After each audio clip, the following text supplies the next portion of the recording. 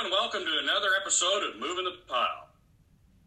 This is your host, Kevin Cox. On today's episode, we will be looking at high oleic soybeans, their uses, benefits, and the opportunities they bring to Indiana soybean farmers. Our guest today is Dave Henderson with Pioneer Hybrids. Dave, welcome to our show, and please introduce yourself. Thank you, Kevin. Kevin, I've had the opportunity to be with Pioneer for 30 years now, actually. I started out as an agronomist over in Ohio and in Indiana, and now I get to serve in a role that's called a district lead. Well, it's great to have you with us today. I appreciate you taking the time. So this high oleic soybean that I keep hearing about, what's different about it from all the rest of the soybeans out there, Dave? High oleic soybeans have been modified. They've been built through transformation to have 3 times as much oleic content as standard commodity soybeans. They've also been modified to limit the linoleic level in the grain itself too. This change gives the oil greater stability, it gives it a healthier content, and it also means that it brings the oil with 0 trans fats. We breed for adaptability wherever they're going to be planted. So Dave, on the production side of this, are there differences when it comes to the management compared to conventional soybeans? Yeah, there's really only one at this time. The first step's the same. If you were going to be selecting a soybean variety, you would select the highest yielding ones and the ones adapted for your specific farm operation that you're going into. In fact, when you think about the entire production process, all those things are the same, with maybe one exception. When it comes to high oleic soybeans, the Pioneer brand ones, they're called Plenish. They are only available with the Roundup resistant trait. They don't carry the traits for Liberty or Extend or Enlist at this period of time, just the Roundup trait. So how is it that this oil is used? Well, what's the end use here with all this, Dave?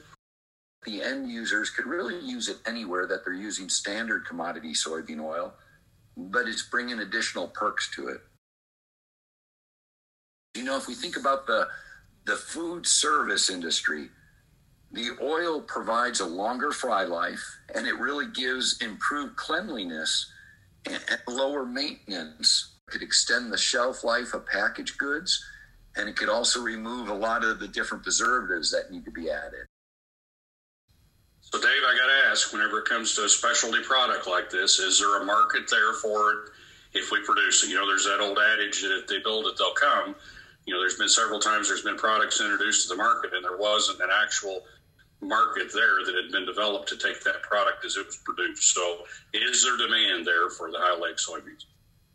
Kevin, a great question. I'll let you know, across the United States right now, currently there's about 500,000 acres that are going to be contracted for the high oleic varieties that are out there. That is significantly more than last year and the year before. If I was going to focus just on Indiana, and I would think about Bunge and ADM are both looking for additional acres to be contracting this year compared to where we were the previous year. One of the greatest news is that any time these acres are contracted, it might be high oleic soybean oil that's being used. It really means that it's helping to make markets that we've lost before. So the demand is certainly there. What's the potential return there for me as a producer? It all comes down to that return on investment. They have a lot of outside elevators too that are collection spots for them. If a grower is near one of those locations, certainly the opportunities could be fantastic. Or if they're taking beans to that ADM market or to that Bunge market right now.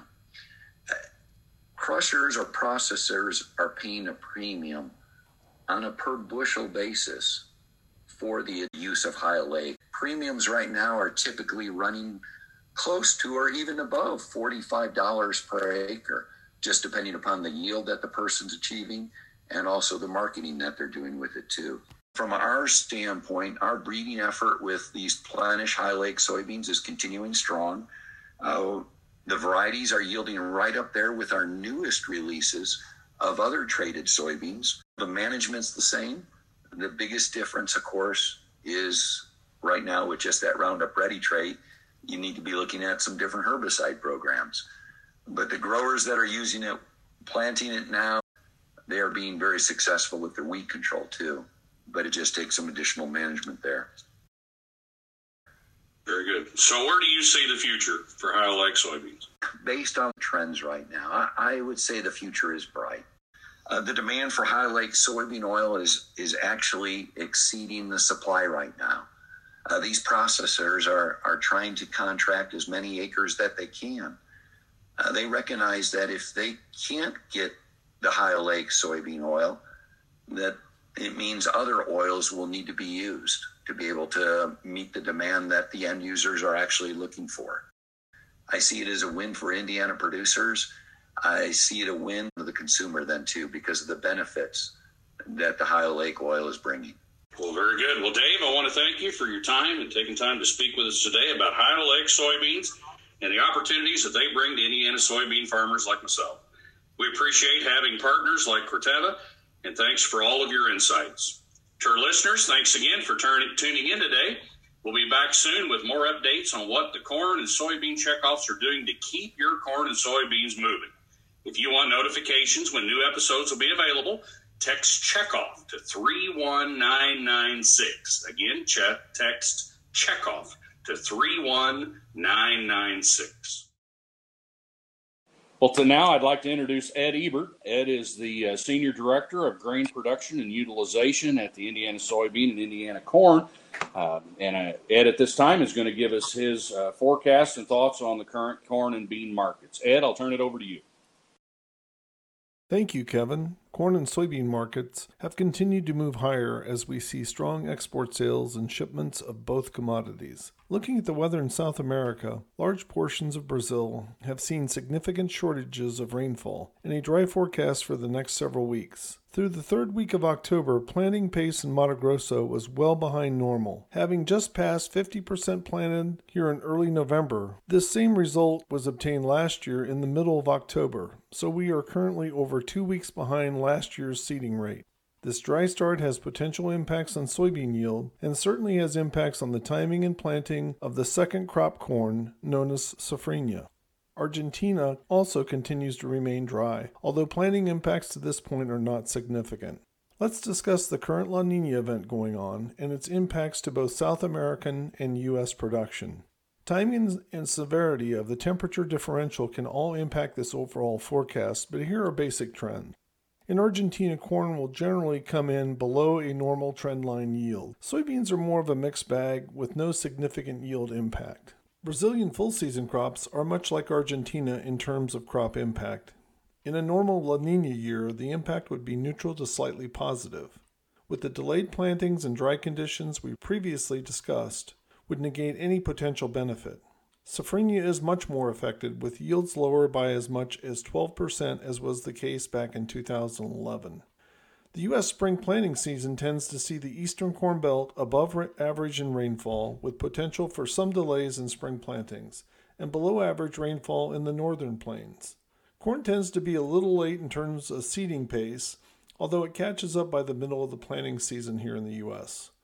Overall yield impact tends to be positive, with additional moisture across most of the prime growing areas. Values of both commodities are being led higher by soybeans. Wheat is also in an upward cycle, being led by recovering demand globally and reduction in production from the Russian and former Soviet Union states.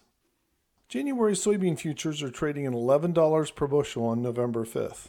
This is up 28 cents since the last Moving the Pile episode. Prices have recovered here from the price drop that started here in the last week of October.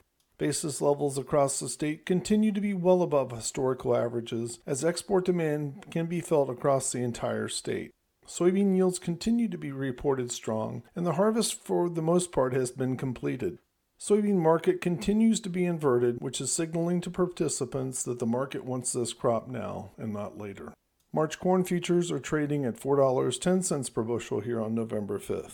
This is up 21 cents since our last episode of Moving the Pile. Early in harvest, basis levels were relatively strong, but have fallen back from those harvest highs. Corn harvest is peaked, but solid yields and overall demand for corn is pushing it out into the market.